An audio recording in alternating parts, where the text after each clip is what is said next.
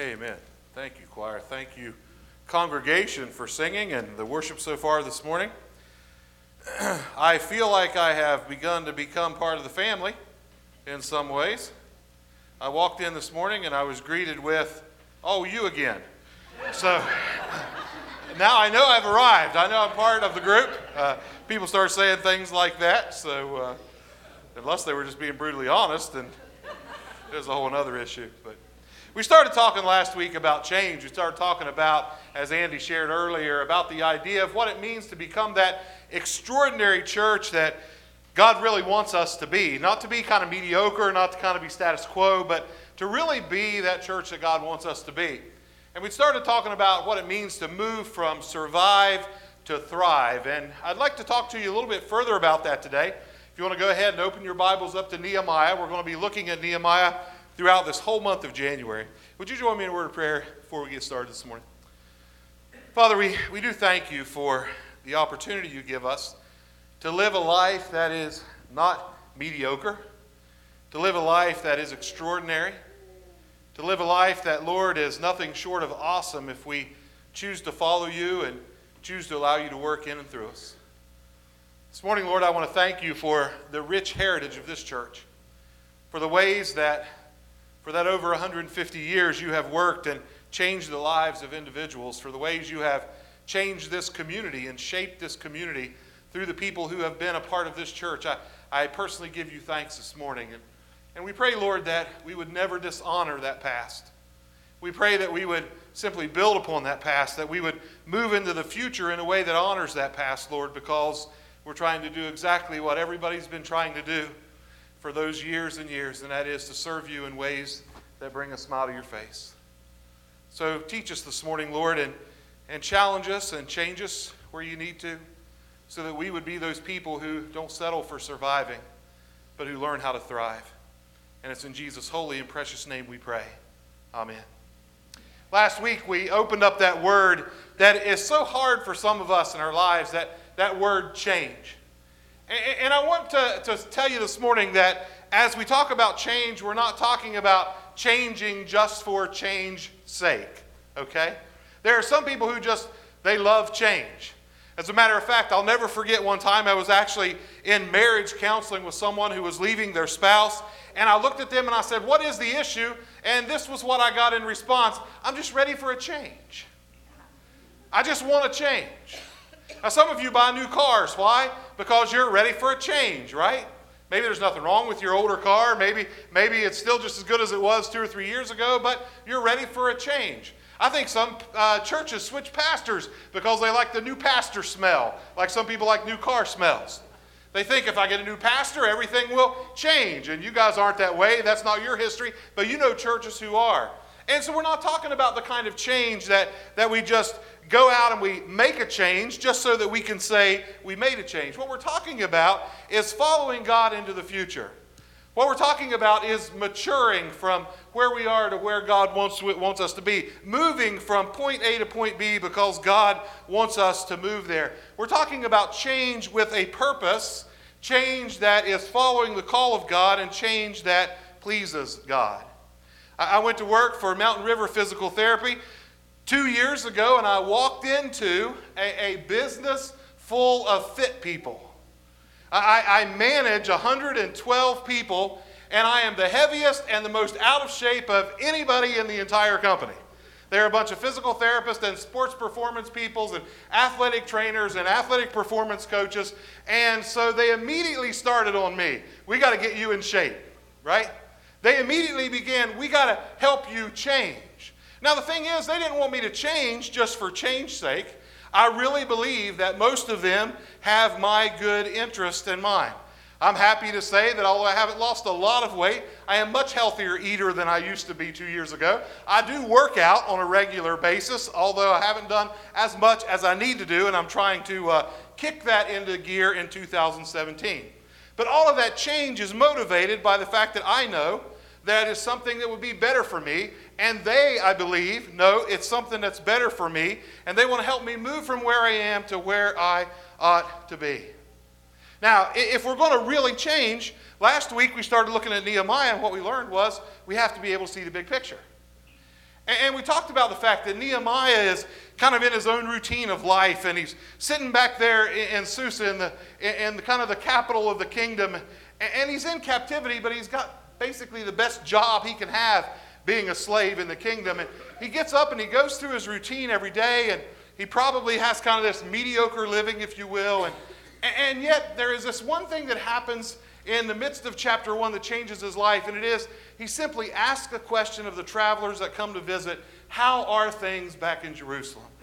And the answer is the people are in disarray, and the walls around the city are in ruins, and things aren't good, and he begins to weep. And so his entire life expands from what's going on around me in my circle to what's going on over there. And God calls him to make a difference way outside of his boundaries, way outside of where he's living his everyday life. If I were to look at my own health picture and I think about the big picture, I can tell you right now that I'm more motivated now than any time in my life for two reasons. And that is my two grandkids. When I look at the big picture of what I can do down the road of attending their graduations and trying to be around for a lot of their life, it motivates me a lot more than just being healthy for my sake. Because my picture has been expanded. We need to be people who see the big picture. Nehemiah saw this. He saw the distress of the people in Jerusalem. And he believed that change could happen. And I think that for those of us in the church who are pushing change and we talk about change, sometimes people think that, well, you just want things to be different. You don't honor the past. You don't believe in tradition. And the fact is that's not true. Let me tell you very personally why I preach about change, why about everything I do in the church now is about helping people change. It is because my heart breaks for people who aren't experiencing what God wants them to experience. My heart breaks for people who are satisfied with mediocre when God offers them awesomeness. I've asked many times in my life, do Christians really believe in the Bible? How many of you in here believe in the Bible? Raise your hand. You believe it's true. You know, some of you are like, all right, he's setting us up here. You know, I'm not sure. Right? You believe in the Bible, right? But listen to what John 14:12 says. You know this scripture? I tell you the truth, Jesus says, anyone who has faith in me will do what I have been doing, and he will do what? Even greater things than these, because I am going to the Father. Now, raise your hand inside. You don't have to do it on the outside. If you really believe that in your life you're doing better things and greater things than Jesus Christ did. We don't really believe the Bible, do we? We don't really believe that we can live a kind of life that God can look at us and say, man, Ed Rogers is doing things greater than Jesus did when he walked on this earth. We don't really believe that we have the opportunity to do those kind of things in this world. And yet the scripture tells us, yes, we do. Not because we're anything special, not because we are God, but because we trust in the one who can work in us and through us to do amazing things. And I'm not talking about being famous. And I'm not talking about everyone knowing who you are. I had a 4th grade school teacher. Her name was Mrs. Justice. Mrs. Justice's body was racked by diabetes. She was blind in one eye. She could barely walk. She walked with a cane and she kind of shuffled along. But she came into that classroom, and back then all the 4th graders stayed in the same room all day long. And she taught math, and she taught science, and she taught English. And I don't remember one single thing she taught me. I don't know if she taught me, what kind of math she taught me or English, but I do know this.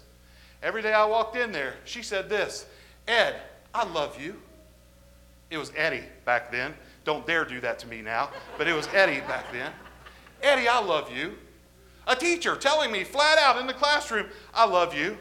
And everything she did for me showed me that she really did love me and every other student in that room. And I can tell you right now that if you go back and you grab anyone who had Mrs. Justice for 4th grade at Blenner Hazard Elementary School in Wood County, West Virginia, they will tell you that woman changed my life. You don't know her, but she changed the world. And you know what? She wasn't ashamed to tell you why she did it. Because Jesus loved her. And she loved him. And she loved people as a result. So as we begin to see the big picture, and we begin to see that the need is out there, That God is calling us to do something more than just survive. That He really does want us to thrive. And we begin to see it as individuals and we begin to see it as a church. Then let's go back to Nehemiah and learn some other things about these changes that need made. Look to the second chapter of Nehemiah with me this morning. I'm going to start out with two verses in verse 17 and 18 in chapter 2. And Nehemiah at this point has already prayed his prayer. He's already gotten permission to leave and go over to Jerusalem, and he's already there in the presence of the Israelites. And in verse 17 and 18 of chapter 2, we read this. It says, "Then I said to them, you see the trouble we are in. Jerusalem lies in ruins, and its gates have been burned with fire. Come, let us rebuild the wall of Jerusalem, and we will no longer be in disgrace. I also told them about the gracious hand of my God upon me, and what the king had said to me, and they replied, let us start rebuilding. So they began this good work." Now these two verses, to me, in the Old Testament, are some of the most powerful verses in the entirety of Scripture in speaking to you and I about being a part of the church.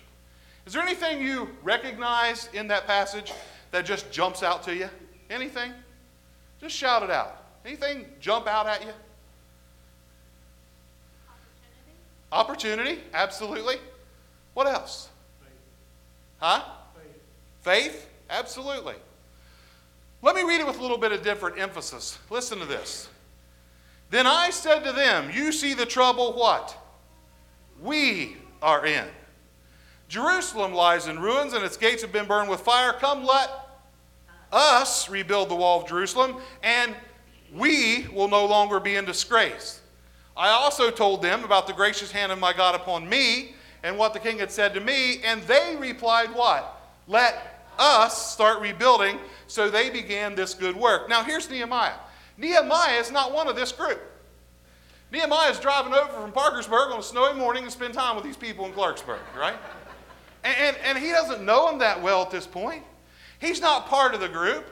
But what he says is, let us do this thing together. We got a problem. We are all suffering together. You see, that big picture thing has started to include him. Where you suffer, I suffer. I don't care if you live in Iraq. I don't care if you live in Cambodia. I don't care if you live in Bolivia. Where you suffer, I suffer. Because I see that picture. I'm a part of that big picture. And God has called me to do something about it. Here's what I believe this scripture is saying to us. This is very, very clearly. It's saying, teamwork works. Folks, I believe with all of my heart that one of the greatest reasons why we have settled for mediocrity in the church today, one of the greatest reasons why we don't change the communities around us, and why the communities influence us much more than we influence them, is because we don't know what it's like to work together as a team. As churches in the community, we often disagree and fight about things more than we work together. As individuals in our own denominations, we do the same, and as individuals in our own churches, we do the same. Now, you're going to go home today, more than likely a lot of you, and you're going to go back home and you're going to turn on the TV and you're going to watch that football game, that wild card game today. And a lot of you, as absolutely misguided as you are going to root for the Pittsburgh Steelers, right? And you can't help it, I understand. Those of us rooting for the Dolphins will be watching as well, okay? And you're going to get excited about that. And if you see someone on that field that is playing for themselves, trying to pat their stats, and it's all about them, you're going to be aggravated and you're going to be upset because they are not a team player. We ought to be just as aggravated and upset in the church when we don't play as a team. When we don't realize that each and every single one of us is just as important as the other, and God has called us to build the walls together. Let us rebuild the walls. Let us start this rebuilding.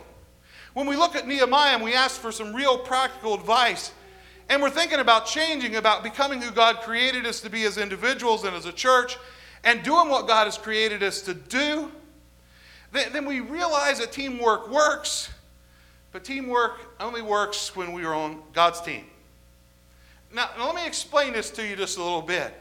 It's important to know who the owner and the coach of the team are. You see, you can be the best team in the world, but you're not really doing anything worthwhile if you're not following the direction of the one who sets the direction. Teamwork works when we're on God's team. Look down a couple of verses to Nehemiah chapter 2, verse 20. Nehemiah says this. He says, I answered them by saying, the God of heaven will give us success, right? Success doesn't come because you're really good at building walls. It doesn't come because you're super committed. It comes because God gives us success. We as servants will start rebuilding, but as for you, you have no share in Jerusalem or any claim or historic right to it. Talking about those who are kind of standing against what's going on here.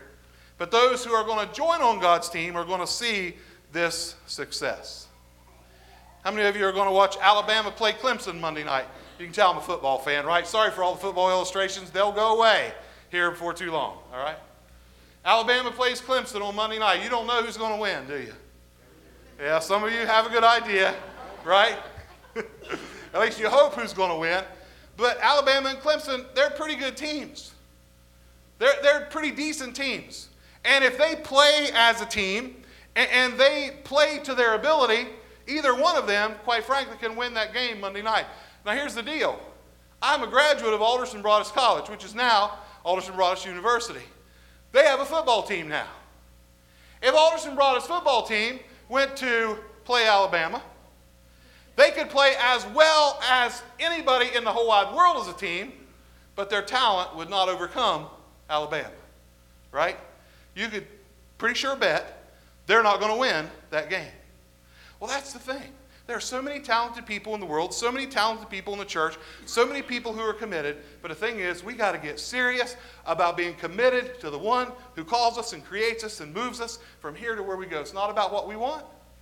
It's not about our vision. It's not about our direction. It's about following the call of God and playing on His team. And when we play together and we do things together that God has called us to do, we move from surviving to thriving. In Romans chapter 8, verse 16 and 17,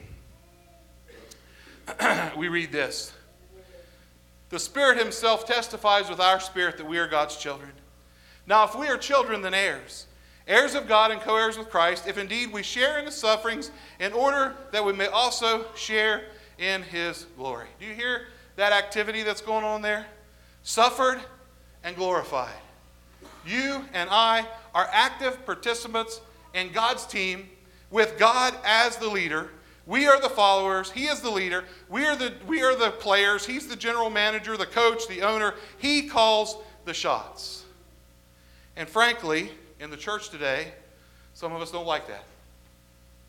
We have so much problem in theology today, quite frankly, because we just want the church to be what we want it to be. We just want theology to be what we want it to be, what I'm comfortable with. And that's not the way it works. God calls you to deny yourself and follow Him. And when we come to Him, we come together, but we come to Him. I laid on a bed in a hotel in Huntington, West Virginia during the senior high convention in 1984. I was on the state youth committee. I had gotten on that committee, although nobody knew who I was. And I had been nominated by a youth pastor, and someone else had said no to it. And I was some kind of alternate, and I got called to go. I was on the state youth committee. I'd never been to a state youth event. And I did this work, and I was like, man, God's doing something here. This is kind of cool stuff, working for God. And I was laying on this bed in a motel room in Huntington. I'd already been accepted into the pre-dental program at WVU. I cannot imagine one day in my life looking at people's mouth for a living now, but for some reason back then I did. And I was laying on that hotel room, and I was praying, and it was just like God said to me, I want you to be a pastor, or I want you to go into ministry. And I'll never forget what I said. I didn't say it out loud, and it wasn't like a 900-foot-tall Jesus talking to me. It was just internal. But my response was, I'll do whatever you want, but I won't be one of them. My reaction was, I won't be a pastor. I had an awesome pastor when I became a teenager. Lloyd Hamblin was my pastor. But up until then, I had known a lot of pastors. And all that I'd known about those pastors is they always stood up here and they always looked at me down here. They dressed different than I dressed. They looked different than I looked. They acted different than I acted. They talked different than I talked. And they seemed to have a faith that I could never muster in my life, no matter how hard I tried. And I said to God, face to face, I won't be one of them. And this is exactly what I heard back. I didn't ask you to be anybody. I asked you to do something. That is, you, with all your junk, serve me. And I still said, fine, but I don't want to be a pastor. Went to college saying I'm going to run an orphanage, I'm going to do mission work, but I'm never going to preach. Not going to do that. And it didn't take very long before God said, yeah, whatever, And this is where my life ended up. I say all that to say this. It was not at all what I thought it ought to be.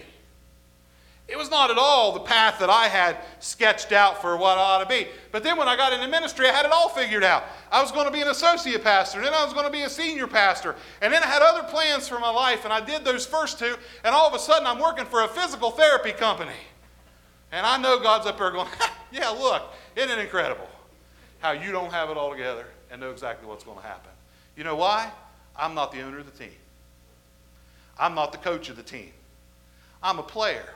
When the coach says, suit up and go out there and run this play, it's not my place to say, that's not the play we're going to run. It's my place to say, I'll run it to the best of my ability with your help and your direction and your guidance. God's team does God's work. Nehemiah could have done a lot of other good things, maybe even godly things, but he was responding to an invitation from God to do a certain thing. There are churches all over the place. I've worked with 34 different churches in the last year and a half, and so many of them want me to come in because I had a 26-year experience at a really good church that did amazing things, and they want me to come in and tell them how they can do what we did at South Parkersburg Baptist Church. And I invariably disappoint every one of them when I say, don't do anything we did at South Parkersburg Baptist Church. Because we were following a specific call as a church in a certain generation for a certain area. What does God want you to do? He doesn't want you to be that church down the street. He doesn't want you to be that church in that book. He doesn't want you to be that church on TV. He wants you to be the best Clarksburg Baptist Church there is and to do what He's called you to do here in this place. Philippians 2:12 and 13. We read this, therefore, my dear friends, as you have always obeyed, not only in my presence, but now much more in my absence, continue to work out your salvation with fear and trembling, for it is God who works in you to will and to act according to what? His good purpose. Now here's the thing. There is a subtle difference between asking God to bless our work and asking God to make our church a blessing.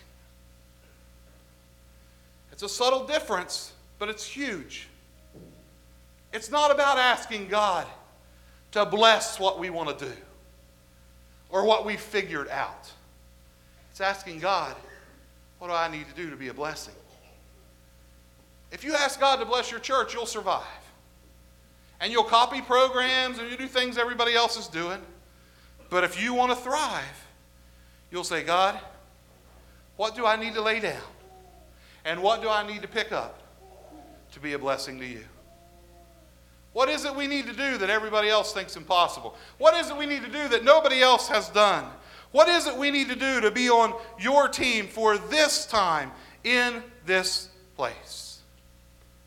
Teamwork works when we do God's work. Teamwork also works when God's people work as a team. And that's a little different than what I've been saying because I want to put the emphasis on work there. This is not about a bunch of lazy people showing up to be served. You've heard the illustration about the difference between a cruise ship and a battleship, right? That on a cruise ship, there's a very small percentage of the people that work 24 hours a day to make sure that everybody else enjoys the ride. On a battleship, you don't get on unless you have a job.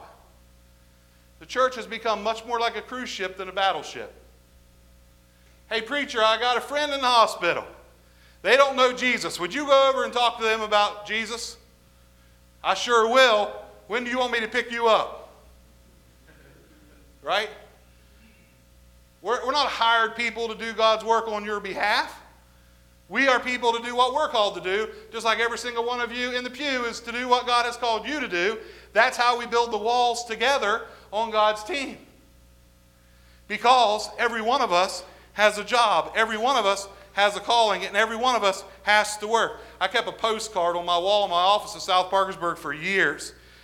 It was my favorite postcard, and it was a picture of the disciples in a boat when Jesus is walking to them on the water. And Jesus has already called Peter to step out of the boat and come to him. And Peter's climbing out of the boat. And the disciples are behind him, and there's a bubble above them that says, "We're all right here with you, Peter." And they all have scuba diving outfits on with oxygen tanks. And Peter's jumping out. And way too often in the church, that's kind of how we support the work. Well, if I write a check, that'll be good enough. Believe me, writing a check's a good thing. But it's not enough. What has God called you to do? How has God called you to work? You've got churches all over the place that have basements full of kids that need to know the Lord, and Christians who won't give up a half an hour a week to talk to them about it. Figure that out.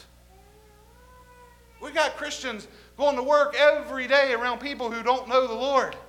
And they're like, "Well, I'm not allowed to tell them about the Lord." Let me tell you something.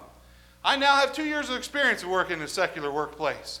You have all kinds of opportunities to tell people about the Lord and the way you work and the way you act and everything else. And if you do it that way, they'll come ask you about Jesus.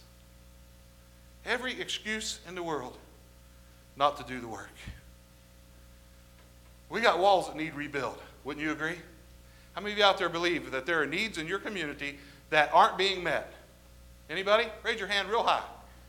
There's only like 5 of you that don't believe that. Good. Y'all can take it easy. For the rest of you, God's called you to be extraordinary. Not like every other church in town. Not like every other church wherever. But extraordinary for who you are. Let your picture be expanded, but then realize that if you're going to make anything happen, you're going to have to work as a team. And that means loving each other, forgiving each other, overlooking some things you don't like about each other, and doing the work together. I told you guys this story several months ago when I preached, I think the first time here, from Max Lucado's book about the 2 little boys that went fishing. You all remember that? You remember the 2 little boys fishing story? Yeah, you guys don't even know what I preached on last week, do you? Come on. He tells a story of these 2 little boys that are really excited about going fishing, and they're so excited that they talk about it and they pack their clothes and their tackle a month ahead of time, and they're looking forward every day. They're counting down the days, and the day comes. They go home from school. One of the dads is taking them to the mountains, and they get everything packed up, and they drive to the mountains, and they get the camper set up, and they're so excited. And the next morning, they're going to get up, and they're going to go fishing. And they get up the next morning, and they look outside. It's cold, and it's pouring down the rain, and they can't go fishing. And so the dad says, "No problem. We got a couple days left. I brought some board games." And they're a little disappointed, but it's no big deal. They play some games. They play cards. By the end of the day, they're ready to go to bed. And they go to bed, and they are ready to get up in the morning and go fishing. The next morning, weather's worse. You know the story. You've been with kids before, right? The board games don't entertain them anymore. By halfway through the day, they're fighting like cats and dogs. They're picking at each other over everything. They're cooped up in this camper. Dad says, "That's it. I've had enough. Pack up. We're going home." And Max Lucado, he strings this thing out for about 15 pages. And he ends the chapter with this. He says, "When people who are meant to fish don't fish, they fight." Now here's the thing, church. The reason we don't do extraordinary things for God is because we don't have our hands to the work. And the reason we fight so much is because we're not busy enough doing what God's already called us to do. Read the stories of the combat brothers in war. Different religions, different colors of skin, different backgrounds. They don't fight over that stuff when they're under fire. They work together to get something done. And that's what God calls you, and that's what he calls me to do. And the wonderful thing is once you start it, we'll look at it next week, people are going to try to make it stop. Because you got these people called the Horonites. You got these people with funny names who come along and say, we got to make sure these people don't do this great, extraordinary thing. We'll talk about that next week. Let's pray together.